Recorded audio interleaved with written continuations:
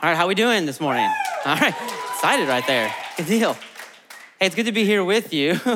My name is Isaac, and I'm one of the pastors here at the Experience. I oversee our discipleship ministry, so our Following Jesus process, authentic discipleship, I oversee those, and it's a pleasure to be here with you this morning.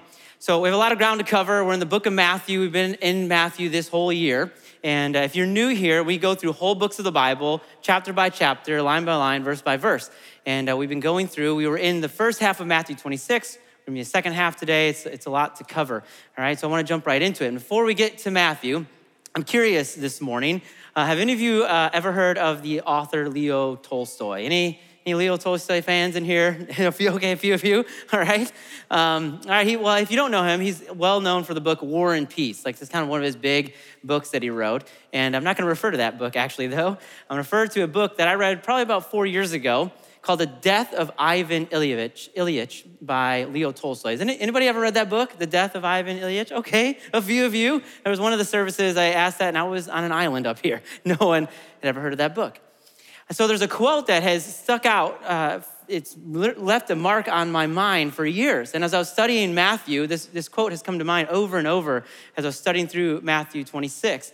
And before I share it with you, for those of you who have not read that book, which is many of you, this book is about a guy, Ivan, right, who is a lawyer. And he becomes more and more successful. He ascends the ranks. He becomes a judge, and he's very well known and becomes successful in public opinion as the world defines success. But another part of that book, it chronicles his personal life. He doesn't have a great marriage. He neglects his kids.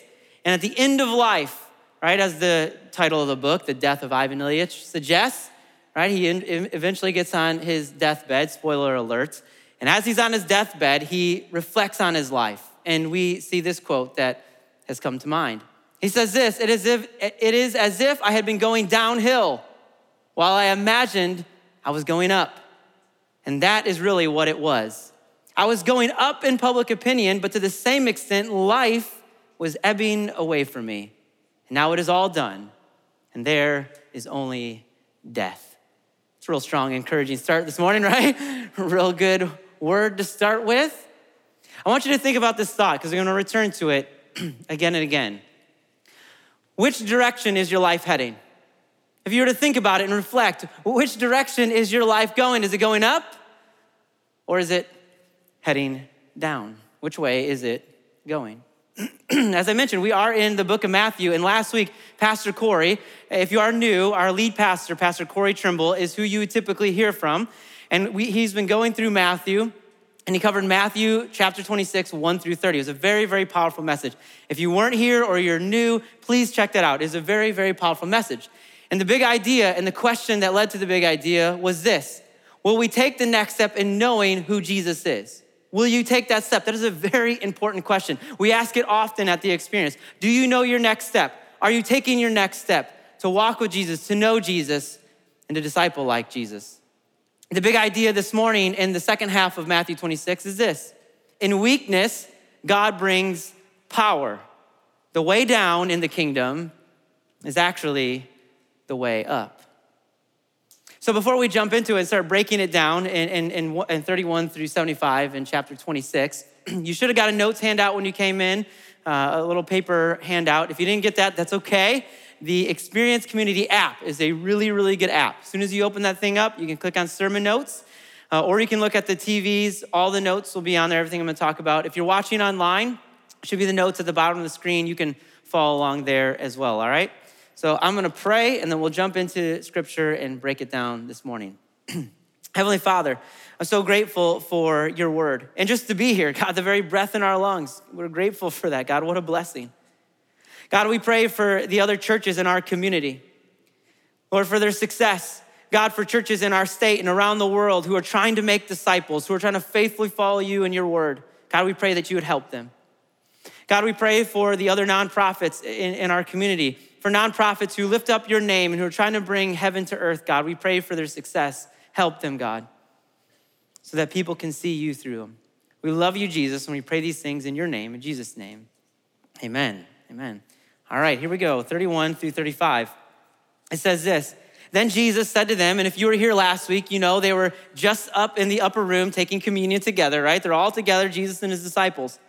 Jesus says to them, tonight all of you will fall away because of me, for it is written, I will strike the shepherd and the sheep of the flock will be scattered. But after I have risen, I will go ahead of you to Galilee. Peter told him, even if everyone falls away because of you, I will never fall away. It's a bold statement, Peter. Truly, I tell you, Jesus said, tonight before the rooster crows, you will deny me 3 times. Even if I have to die with you, Peter told him, I will never deny you. And all the disciples said the same thing. They agreed with Peter. We're not going to deny you. We won't scatter. We won't run away. So after the disciples share this meal together in the upper room, they head out and they go to the Mount of Olives. The Mount of Olives oversees Jerusalem. If you've ever seen that picture, kind of looks out over Jerusalem. It's where the Mount of Olives is. So they go up there to pray, and Jesus gives the disciples some really tough news. He says, listen, you guys are going to scatter. You're going to run away from me. And he wasn't just making this up. Jesus wasn't just like pulling this out of nowhere. It was from the word of God. He was quoting Zechariah 12. If some of you in your Bibles might have a little asterisk, and at the bottom, it tells you that is from Zechariah. And that's what Jesus is doing. He's telling them this is God's word. This is taking place. And not only that, he had the whole context of Zechariah in mind. It's really fascinating. If you go back and read Zechariah 12, 13, and 14, it talks about this conquering king who will be pierced and who will rise and who will pour out his spirit. It's a really fascinating chapter. And Jesus has all this context in mind. He's just telling them the word of God. God incarnate, the word as flesh, is also quoting the word. But Peter wasn't having it though, right? He completely disagreed. He was like, no, not having it. I'm not gonna deny you. I'm not gonna scatter. I'm not gonna run. And Jesus has to remind him it's the truth. He says, truly I tell you, this is the truth. I am truth. I'm telling you, this is going to happen. And it brings up, excuse me, it brings up a powerful point here that we have to kind of notice in this first section.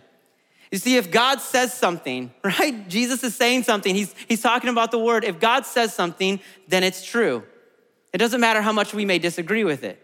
And there's some things in scripture we might read and go, I don't like that. I disagree with it. It rubs me the wrong way. It pushes me, impresses me, and challenges me. That if God's word says something, then it's true. Are you with me this morning? Are you with me? I asked that in one of the services on Saturday, and someone said, no. Hopefully you stay with me here. See, Peter argued with Jesus, even though Jesus promised restoration.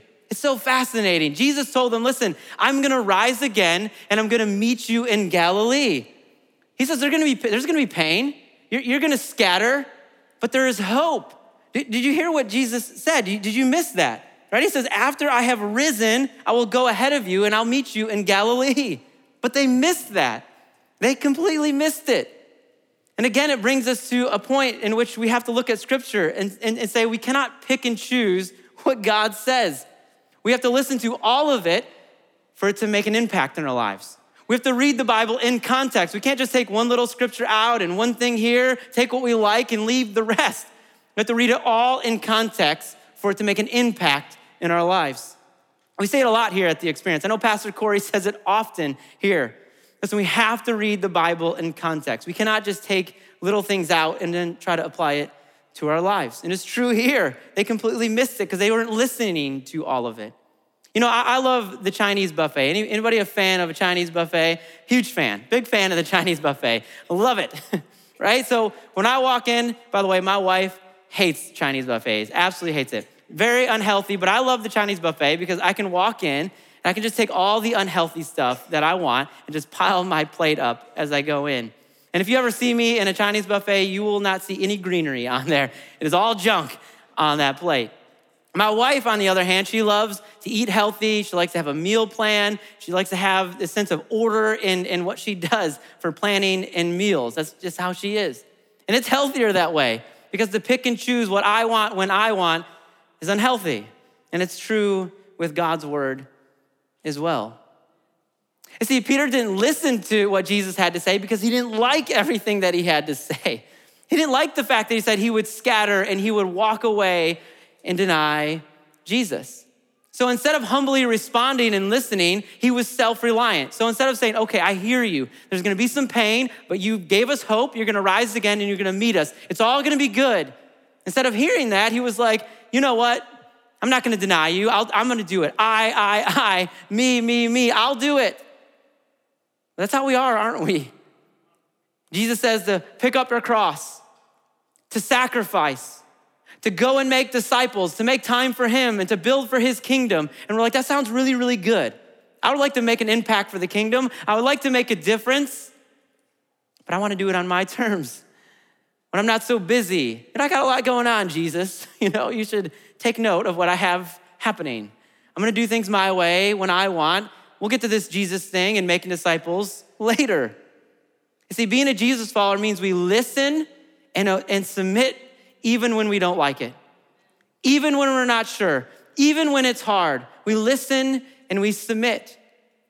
Because when we do, we find that peace and the hope and the mercy and the goodness of the kingdom. The way down is actually the way up in the kingdom. Are you still with me? Are you still with me this morning? Let's take another look here at 36 through 45. It says this, then Jesus came with them to a place called Gethsemane. And he told the disciples, sit here while I go over there and pray. Taking along Peter and the two sons of Zebedee, which from context, we know that's James and John from other parts of scripture. It says he began to be sorrowful and troubled with them.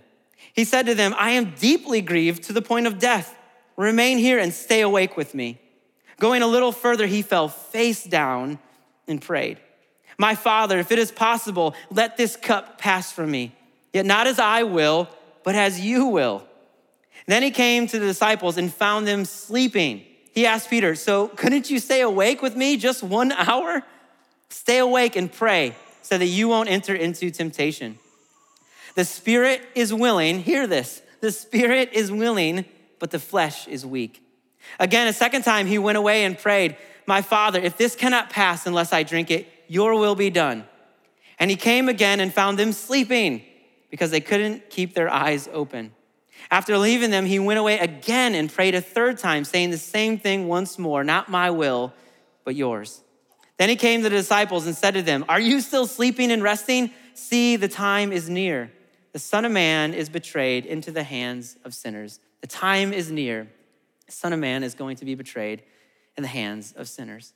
So we see in this first part of this section here that Jesus is modeling obedience by investing in a few and then praying faithfully, just as he taught.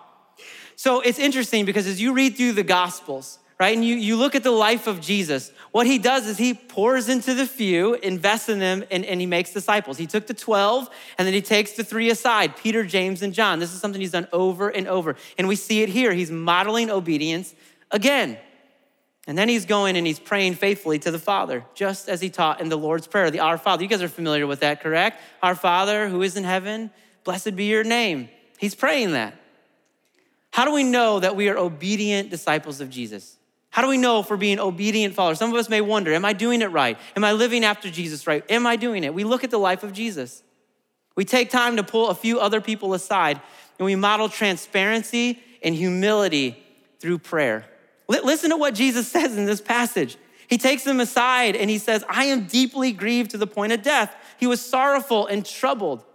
Do we take people aside and model transparency and honesty with them? Do we do that in our lives? Are we doing that? Who are the people that you're pulling aside in your life, that you're faithfully praying for and praying with? Who are you investing in to make disciples in your life? That's what Jesus did, modeling obedience in discipleship and prayer. Now listen, Jesus didn't model this obedience in some superhuman way. Some of us are like, yeah, of course he did that. He was Jesus, of course, right? And we can sometimes think, well, that was Jesus. Life is tough. Listen, here's a little piece of theology, actually just a big piece of theology, what we believe about God as Christians. If we commit to Jesus, we believe this piece of theology that yes, he was fully God, but he also was fully human. He was fully human just like us. And so to walk that road of obedience was excruciating and painful, to be obedient and submissive to the Father. I mean, just listen to what he says. It says, I am grieved to the point of death. Have you ever been there? I mean, it was painful to be obedient. But hear this, Jesus connects with our humanity and he connects with our pain. He knows us. And this is what gives me great comfort and peace as a Christian, as a follower of Jesus. Christianity stands alone in the belief that God feels our hurt.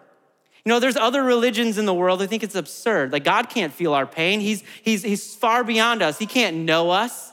But we believe in Christianity that God came to earth, Emmanuel, God with us. So he knows our pain. He knows what it means to be human. Listen, he is present with our grief and our sadness. Maybe that's for someone today. In this Christmas season, perhaps you find yourself feeling lonely, distant, and separated from others. Listen, God is with you and he connects with your pain and your loneliness. He's there, he's present. Our God is not distant. He also knows the struggle of the will. Have you ever been there where you know you shouldn't be doing something? You know God wills something better for you and you're grappling with it? I don't know if anyone's ever been there. Or you know you're called to do something for God and serve and build for his kingdom, but you're like, man, I'm so busy and I don't want to do this. And you're like, God, help me. Jesus knows that struggle. He knows us. He can relate with it. And that's a beautiful, beautiful thing to know and understand. But despite connecting with our human nature, Jesus still humbly submitted to the Father. And he prayed the prayer that he taught. This is what I love about Jesus. Right? He teaches us things and he actually did what he taught. He put it into practice and action. He taught the Lord's Prayer and he prayed it. He said, our Father in heaven, not my will, but your will. And he knew that submitting was the way to victory, even though it was painful and hard to do. Listen, obedience as a Jesus follower means we submit to God's will and not our own. Now listen, that is easy to say. That is really easy to say. It's very hard to do, to submit our will to God's. And some of you may think, well, okay, all right, how do I submit my will to God? How do I do that? How do I know God's will? How do I know God's will to submit to his will? Well, first of all, we look at God's word and we read it. Talked to someone not too long ago and we were talking about discipleship and what some next steps are. And it was interesting because he was like, man, I haven't probably read my Bible in years. I was like, man, you need to do that. Get the thing open and start reading and devouring it and eating it and getting to know it because you cannot submit to God's will if you don't know God's will. The other way we know God's will is through community. Man, get in a life group, start serving, start getting Christian community. The more you get around other believers who are trying to follow Jesus, we'll have accountability and conviction and we'll be able to submit to God's will. And in that submission, we find the victory and the hope and the peace and the goodness of the kingdom. So 3 times Jesus finds the disciples sleeping, right? He goes and he prays, he comes back, he's like, you're sleeping. And he goes and prays, he comes back and they're sleeping 3 times. They were unable to pray alongside Jesus. And I think Jesus recognized something there and he recognizes it in all of us, right? He recognizes we're gonna make mistakes, aren't we? Anybody perfect here? You come up and teach me how to do it, right? I don't know if anybody is perfect, but we make mistakes. And I think Jesus recognizes we make mistakes. He recognized the disciples were gonna make mistakes. He recognizes it in us. And that's why he taught us to pray in the Lord's Prayer, the Our Father. He taught us to pray, forgive us our sins as we forgive others who sin against us and lead us not into what? Temptation. That's what he's saying here. Listen to what he says in this passage. He says, get up and pray so you won't enter into temptation. Listen, we have to confess our sins and failures on a regular basis. If we are following Jesus, we have to confess our sins and failures on a regular basis to other Christians, to God. We need to have that as a practice in our life. That's why he taught us to pray that public prayer to forgive us our sins. Now listen, if you've confessed something, it's done and it's over, right? But listen, we make mistakes. We have bad attitudes and we need to confess it. And we need to do it regularly. Not only that, Jesus teaches us in the Our Father, the Lord's Prayer, that we need to be proactive. Lead us away from temptation. Deliver us from evil. So if I know that my phone or my computer or this time of day, I need to submit it to God and pray, God, lead me away from this temptation. Deliver me from evil. Because here's the truth. Confession causes sin to lose power and helps us to overcome. It's in confession and in humility when we do that we find victory and hope and peace and purity and goodness. There is nothing like having a pure heart and a pure mind with nothing weighing you down. There's nothing like it. There is nothing like it. See, the way down is the way up in the kingdom. You still with me this morning? Still with me? All right, next section, 46 through 56. Jesus said, "Get up, let's go. See, my betrayer is near." While he was still speaking, Judas, one of the 12, suddenly arrived.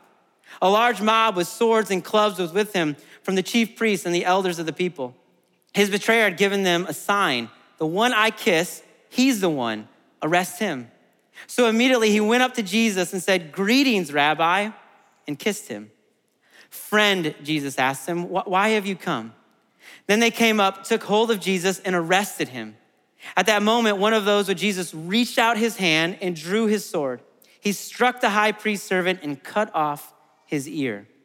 And Jesus told him, "Put your sword back in its place, because all who take up the sword will die by the sword. Or do you think that I cannot call on my Father, and he will provide me here and now with more than 12 legions of angels? How then would the scriptures be fulfilled that say it must happen this way?" At the same time, Jesus said to the crowds, "Have you come out with swords and clubs as if I were a criminal to capture me? Every day I used to sit teaching in the temple, and you didn't arrest me. But all this has happened so that the writings of the prophets would be fulfilled." Then all the disciples deserted him and ran away. All the disciples deserted him and ran away, just like they said they wouldn't. So the kiss that Judas gives Jesus is a really special kind of betrayal.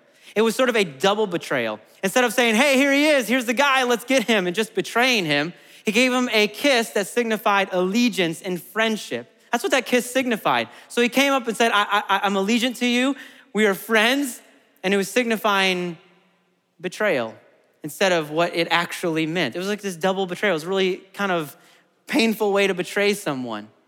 But what does Jesus do instead of this, responding in anger to this double betrayal? What does he call him? He calls him friend. He says, "Hey, friend, what are you up to? Are you really thinking about what you're doing?" This wasn't sarcasm that Jesus was using when he called him friend. He wasn't being sarcastic. Jesus loved Judas. It's the character of God as we read through the Gospels. That is the character of God. He loved him. Now, Judas was this tragic figure. Some believe he was ordained, set apart to betray Jesus so that Jesus would be able to go to the cross to Calvary. Whether he was, set apart to do that particular betrayal, I believe he had the opportunity for redemption after the fact. I believe he still had the opportunity to confess and say, "I'm sorry," and to be broken, because Jesus offered that. He loved him even despite his betrayal. Repentance was available for him. Listen, this might not be for everyone, but this might be for someone. Listen, it doesn't matter how bad you've messed up. We can see it so clear in the gospel here. It doesn't matter how much junk you may have or how bad you think you may have sinned, how bad you may have messed up. Jesus loves you and offers redemption for you. Believe me, in the community of Jesus followers, he loves you and you're welcome no matter how bad you think you have messed up and sinned. Jesus loves you and offers that redemption. So earlier in Matthew, we again have been in Matthew all year, and earlier on in the year, we're in Matthew 5, 6, and 7, which is the Sermon on the Mount. If you ever want to know some of the practical ways of following Jesus, the Sermon on the Mount is a really, really powerful place to go. In fact, that guy, Leo Tolstoy, he became a believer by reading the Sermon on the Mount. It would like change his heart and his mind. But earlier on, Jesus says this. He says to love your enemies and to pray for those who persecute you. Right? He taught his disciples, he taught them, this is what you're supposed to do. This is what the kingdom of God is all about. And Peter forgot. He completely forgot about it. And we know that Peter forgot because he was the one who took out a sword and went to go chop off that guy's head. And we know it's Peter, even though this passage doesn't say it. In fact, Matthew, Mark, and Luke don't name the disciple. It just says a disciple pulled out a sword. But we know it's Peter because the Gospel of John says it was Peter. He mentions that it was Peter. And I think John did that just to make sure no one ever thought it was him in the annals of history. He just wanted to make sure, hey, just to be clear here, it was not me, it was Peter. But John names Peter, so we know that's who it was, right? And Peter, he likely was not going for the ear. It says he chopped off an ear, but he was probably going for the head. He was probably trying to kill the guy. And the guy probably moved and got his ear chopped off, right? He was likely trying to kill him. But that's what we do, right? That's what the world and the flesh does. We want to fight back, push back, Fight for your rights. Don't tread on me. When someone gets at us, we want to get back at them. We don't want anyone ever to get the best of you. You want to get the best of them. That's kind of how the world is, isn't it? We want to strike back. Listen, the way of Jesus is so radical. As a follower of Jesus, if we're going to truly follow him, his way is so incredibly different. Jesus' way is about submission. It's about forgiveness. It's about service. It's about love. Man, that goes against our nature, doesn't it? We're like, man, Jesus sounds like a pushover. That just goes against our nature. Like, we need to fight back. Like, let's get back at people. And it's so incredibly different in the kingdom. You see, Jesus knew that true power does not come from the world. And he's like, put that thing away. That's not where power comes from. Put that sword away. Peter thought this is where power comes from, to fight back. This world thinks power comes from all sorts of different places. And Jesus saying, that's not it. That's not it. See, following Jesus means living in peace, forgiving our enemies, loving those who bother us. Have anyone in your life who bothers you, rubs you the wrong way? We're called to love those who we disagree with. You know, Christmas is coming up. I don't know if you're gonna have that uncle at the table at Christmas that always wants to bring up those conspiracy theories, you know, and you're gonna have to sit there with them. We're called to love them and to be patient and kind. We're even called to love those who hurt us. Are you with me? We're called to love those who even betray us, who stab us in the back, who have hurt us in some really painful ways. Listen, this can only happen through God's help within us. Listen to what Jesus says. He says, my power doesn't come from this world. He said, if I call on my Father, he will provide for me legions of angels. True power comes from God. We can only do these things through the help of God. Call on my Father and he will provide. Call on my Father and he will provide. Listen to the words of Jesus. Who do you need help loving in your life? Who is it that you need help loving? Maybe it is a family member. Maybe it is someone that you're like, man, maybe it's a coworker that just bothers you. Who is it that you need help loving? Are you trusting in Jesus to provide and to help you to love, or are you running from him? Look at the very end of this section, right? Like it says, all the disciples deserted him and ran away. You know, I get this sense that Peter was like, let's fight, let's do this thing, let's chop off some heads, let's get back at them, we're gonna protect you, Jesus, we're gonna do this thing. Jesus said, no, that's not where my power comes from. And they're like, what? Like, we're out of here. We don't know. Are you trusting Jesus to provide, or are you running from him? The way down in submission to the King is a way up for us. Next section, 57 through 68. It says, those who had arrested Jesus led him away to Caiaphas, the high priest, where the scribes and the elders had convened. Peter, there he is again, our friend Peter, was following him at a distance right to the high priest's courtyard. He went in and was sitting with the servants to see the outcome. The chief priests and the whole Sanhedrin were looking for false testimony against Jesus so they could put him to death. But they could not find any, even though many false witnesses came forward. Finally, two who came forward say, this man said, I can destroy the temple of God and rebuild it in 3 days. It's interesting because he's actually misquoting Jesus there. That's not what he said. If you go back and look at what he actually said, that's not it. He's lying. The high priest stood up and said to him, don't you have an answer to what these men are testifying against you? But Jesus kept silent.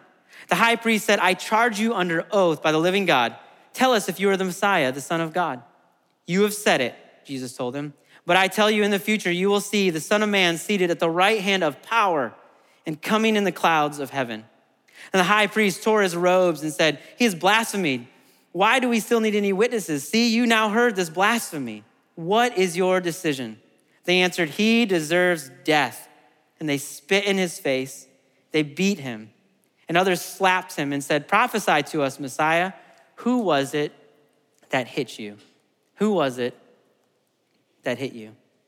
So the ones who are in political power in the nation of Israel, they're the ones who are controlling this situation here. As we kind of read through this section, it's the leaders of Israel who are controlling and taking control of the situation, controlling the narrative as well. And how are they doing this? As we read through this, they're doing it through manipulation. They're doing it through lies. They're doing it through bullying. Have you ever experienced that before in your life? Hopefully not, because that's quite a painful thing. But have you ever experienced gossip and lies and manipulation and bullying by other people who want to think they're in power over you? And it's really fascinating to me that these are religious people. Like, these are the religious leaders. It's not just like the Roman leaders who, use other tactics to take control, brute force, but they're using manipulation and lies. They're religious leaders. Now, before we beat them up too bad, we all want power and influence, don't we? Like, it feels nice to be in control of situations, to have influence, to have power, to have a say in things. We all want our voice to matter, don't we? I mean, that's how we are. Like, we want to be known and to have our voice matter, to have influence, to have power over situations. But we confused, and they confused what true power was. They didn't know what true power was all about. You see, to keep worldly power, that's what we have to do. We have to lie. We have to blame. We have to gossip. We have to put other people down. Do you ever notice that? People who have worldly power and try to keep worldly power lie, gossip, and put others down. You ever notice that? I know I do. I've noticed that and seen that in our world. But what's really fascinating in this section of scripture, you see this contrast of power, right? You see this power dynamics, this clash of power. You see Jesus who's in custody. Think about this. He's in custody as a prisoner. He's in this weak, vulnerable position. And yet he proclaims this: I will be seated in the place of what? Power. Power. See, Jesus stands before worldly power. That's what he does. And he confronts it and says, no, that's not right. That's what his Spirit does. When we were like, man, I want to ascend the ranks. I want to be known and be the greatest and for people to like me and admire me. His Spirit comes and confronts it and says, it's not about you. It's not about you. His Spirit confronts power in our own hearts and minds and in the world. And that's what we should do as Jesus followers, as the church. We should look at the world and say, that's not right. That's not right. That's what we're called to do by God's Spirit. And hear this. This is the pinnacle of the gospel, right? From creation to revelation, the very pinnacle is Jesus' death and resurrection. And on the cross, he defeated sin. That's what he did. He put to rest sin. He defeated the gossip, the lies, the manipulation, the ascent of power. That's what he did on the cross. And if we submit, if we trust in King Jesus, we get true power deep within our souls to be able to live in peace and goodness and mercy and grace and love. The way down in submission is the way to true power in life. So as Jesus confronts the worldly power, what does it do to him? Right? We read in this passage, he confronts the worldly power and it slaps him in the face, spits on him, and it leads him away to slaughter. And I read this and it's really fascinating to me because it's the remarkable way of Jesus. It's this incredible way of Jesus where he shows humility and through suffering brings him to true power and a true victory. Listen, as his followers, if you are a Jesus follower, if you call yourself a Christian, if you say, yes, I'm committed to follow after Jesus, we have to rethink what power and authority is. We have to model that. Listen, all of us at some level, I believe this, all of us at some level have influence. We have a way to connect and influence people, whether we're a teacher, an administrator, whether we're a student. In our own family, we have influence with people. If you know someone, you have influence. And we have to really rethink what power and influence is all about. Listen, do you look out for the benefit of others? Do you do things because it'll make you look good, it will benefit your paycheck, or you do things to benefit other people? That's what Jesus did on the cross. When he was battling the will to go and submit to the Father, it was to benefit other people. It wasn't for his benefit. Are we servants who are looking out for others to empower them? Have you thought about the ways in which your life can affect and empower other people? Are you submitted in that way to Jesus? Last part, 69 through 75. It says this: Now Peter was sitting outside in the courtyard. A servant girl approached him and said, "You were with Jesus the Galilean too." But he denied it in front of everyone. "I don't know what you're talking about." When he had gone out to the gateway, another woman saw him and told those who were there, "This man was with Jesus, the Nazarene." And again, he denied it with an oath, "I don't know the man." And a little while those standing there approached and said to Peter, "You really are one of them, since even your accent gives you away. We can recognize you're from the same area." Then he started to curse and swear with an oath, "I don't bleep and know the man." It's my interpretation in there, by the way. I didn't say bleeping, just so you know. "I don't know the man." Immediately a rooster crowed, and Peter remembered the words Jesus had spoken. "Before the rooster crows, you will deny me 3 times." And he went outside and he wept bitterly. He went outside and he wept bitterly. Listen, Peter was a disciple of Jesus, right? We know this from context. You can read through the Gospels. We know Peter was a disciple. He was called by Jesus. He began to follow him. He walked with him. He talked with him. He listened to the things that he taught. He was around. You can look in the Gospels, see he was there. He was a follower of Jesus. But then he ends up adamantly denying, not just a little bit, but like adamantly denying that he even knew Jesus. "I do not know. I swear I do not know him." And sometimes our lives are like that. We can hang around Jesus, right? We can come to church. We can know about Jesus. We can know church culture. We can look the part. Man, some of us can really look the part well. Like we can wear the label of Christian and yet end up living in a way that denies that we even know Jesus. Are you with me this morning? Right? We can kind of just come and go and fit in and play the part, sing the songs, and never actually really know Jesus. It could just be scary to us. Listen, I probably should have saved this question to the end, but I'll ask it now, and may we truly reflect on it. Are you an authentic follower of Jesus? Do you just hang around Jesus? Come to church every once in a while, come and go? Or are we authentic followers of him, making disciples, being obedient, and seeking God in prayer and confession? You see, Peter is this one constant through this section. We get to follow Peter as we follow Jesus' final hours, right? We follow Jesus' final hours, but we get to kind of follow Peter along this entire section of Scripture. And as we follow Jesus and we look at Peter, we see a couple things with Peter. First, he adamantly denies he will ever scatter. He'll ever leave Jesus, right? He's like, "I will never do that. I won't deny you." Then we see him fall asleep during prayer. Anybody ever been there, right? Where you're praying and you're like, "Oh, I'm a little tired. My eyes are heavy." I've been there. I've definitely been there in prayer. Then he tries to kill a man. I haven't been there, and I hope you haven't either, right? Right? But Peter tries to kill someone. He tries to take his head off. Then he goes and he hides like a coward. Then we get to the climax in this section where Peter denies Jesus 3 times. He makes mistake after mistake after mistake after mistake, and it's painful to read. As you read this, it's kind of painful. It's sort of cringeworthy. Have you ever been there in your life where you've made mistake after mistake after mistake? Maybe you feel like, "I just can't get it right. I can't get over this addiction. I can't seem to shake this fear and this anxiety. I can't do it. I make mistake after mistake." Have you ever been there in your life? Have you ever been there? Peter was. Peter was there. Peter's this broken character, right? Littered with errors. But we have to keep this in mind. It was not the end. In fact, we can see this. The denials were not the end for Peter.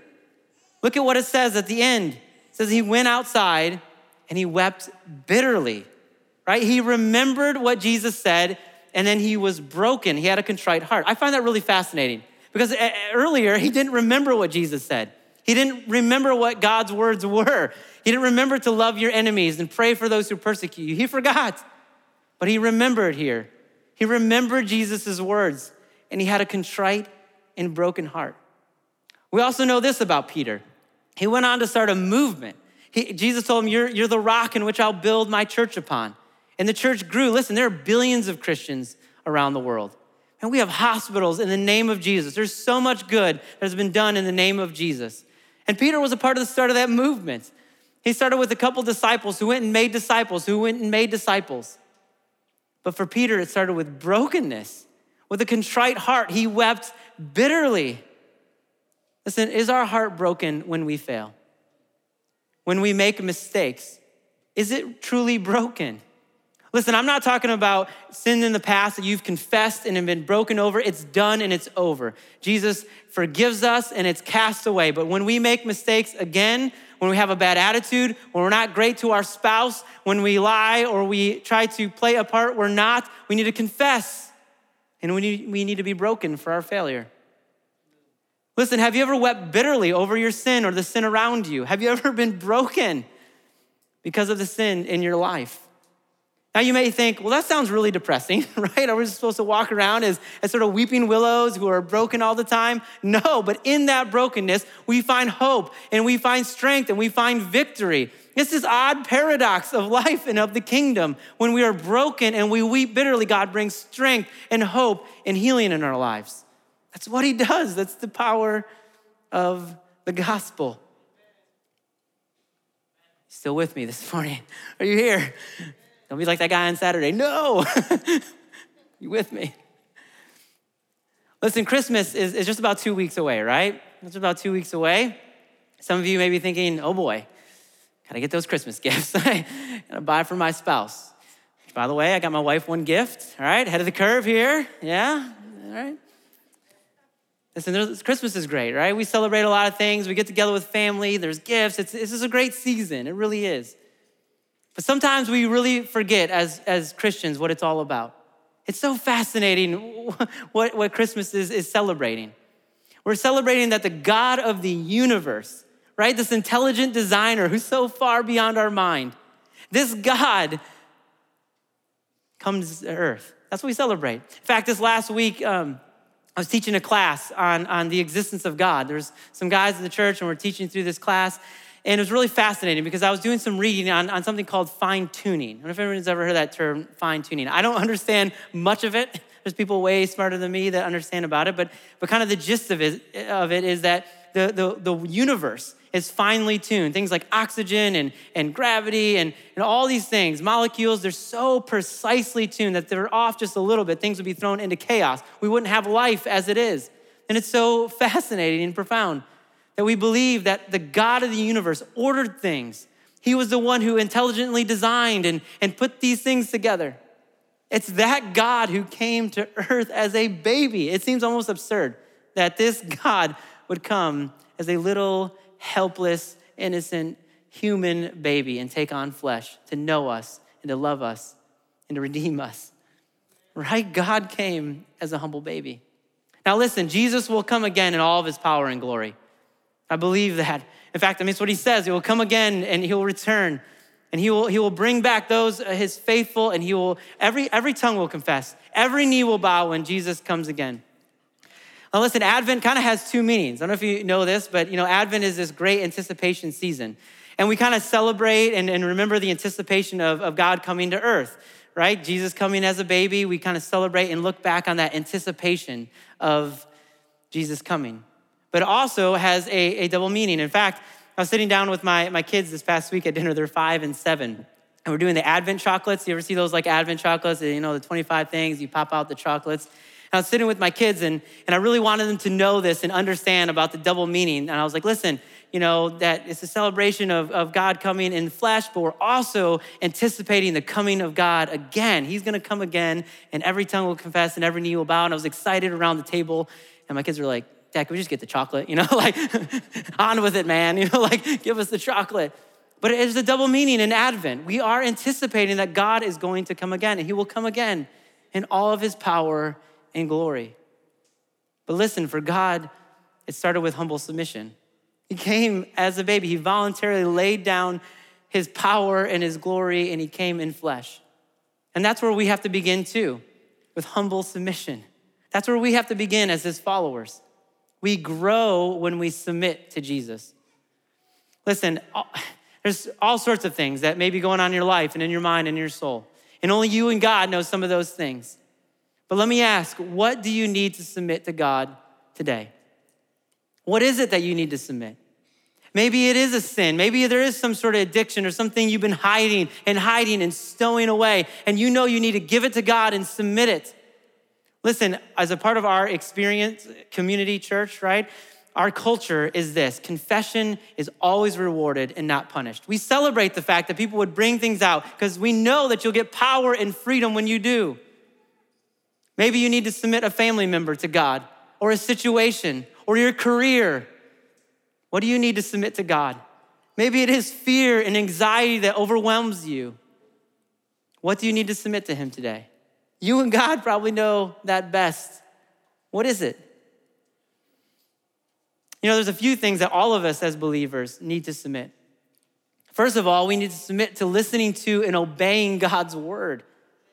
We need to submit to it. Do you believe this? Do you believe this? You actually spend time in it and believe the words and believe the story of God that reflects and hits us. Do you believe it? This past week, someone sent me a message and they were really struggling with a part of scripture. Like, man, this is a really difficult part of scripture and I'm having a hard time with it. And so I went back and I read it and I was like, I'm having a hard time with it too. Like, it's really hard. I was like struggling with the text and I was really trying to grapple with it because it was a really hard thing to understand and to really reconcile. And we tend to do one of two things when it comes to God's word. Some people will have this approach where, hey, just believe it, don't worry about it, don't struggle with it, just take it as it is and don't worry. Or some people will say, listen, it's hard and difficult and it makes no sense. Like, this is sort of make-believe. Like, don't even spend time with it. Don't believe in it. And I don't think we have to choose one of those two things. We can wrestle with the text. As Jacob wrestled with God, we can wrestle with God and say, I'm not sure about this. I'm struggling with this. God, help me, because we learn in that. Do you believe this text? Do you spend time in it? We need to submit to it and listen to it if we're going to be obedient disciples of Jesus. We also must submit our will to God's will. Again, that is really easy to say, really difficult to do.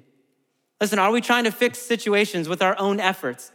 If you go back to that text, it's interesting because it notes that the disciple used his hand to take out the sword. He literally was trying to take the situation into his own hand. Are you doing that? Are you trying to fix situations? Are you trying to fix your family? Are you trying to fix it? Are you trying to do it all on your own? Are you vying for the power and control in your workplace or in your family dynamic? Are you trying to be the one who is always in charge and taking rule? Are you submitted over to the will of God and what he wants for your life and your family and your work and with the things that you have? We also must submit our brokenness to build for God's kingdom. Listen, it doesn't matter how much junk you think you may have, how duplicitous you may have been, how much fears or anxieties. If we just submit it, we can build for God's kingdom. We have to submit our brokenness. We can't pretend like things are all good all the time. When we come and submit our brokenness, we're more ready to build for God's kingdom. Are we building disciples in our lives, or are we building our own comforts? Are we building our life in such a way that we take no risk and we're building our 401ks and we're building our lifestyle and our house where it's all good on the outside?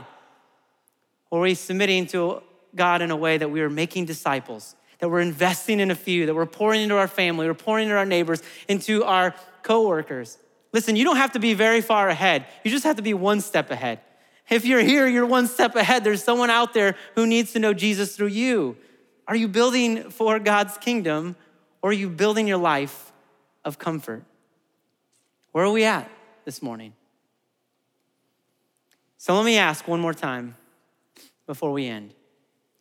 What direction is your life headed? Is it going up by the world's standard? You're ascending the ranks and it's all good from the outside, but on the inside, you know it's not going up, but downhill. Maybe it is going downhill in a good way, in a sense of submission. I know there are people here. I can look out and I can know people that I've known and I know they've submitted, and there's fruit of that. There's goodness, there's people they've invested in, and there's been fruit of that investment. And they are submitted, and they are on the sort of kingdom way down in submission. Maybe it's downhill by the world standard and things are not going well, and you're like, it's not going well. I need to submit my life over to God. I need to submit. Which way is your life headed? This week I came across this Puritan poem. The Puritans were a group of Christians in the 1700s, I believe 1700s, who really wanted to get back to biblical truth, to get back to the Word of God, to take people back to Scripture, to have authentic Christians. And I came across this poem that's called Valley of Vision. The big idea of the poem is this: in the valley, we start to get true vision and clarity down in the depths. I like to end with this. The poem says, let me learn by paradox that the way down is the way up, that to be low is to be high, that the broken heart is the healed heart, that the contrite spirit is the rejoicing spirit, that the repenting soul, and hear this, is the victorious soul, that to have nothing is to possess all, and that to bear the cross is to wear the crown. To bear the cross is to wear the crown. Will you pray with me this morning?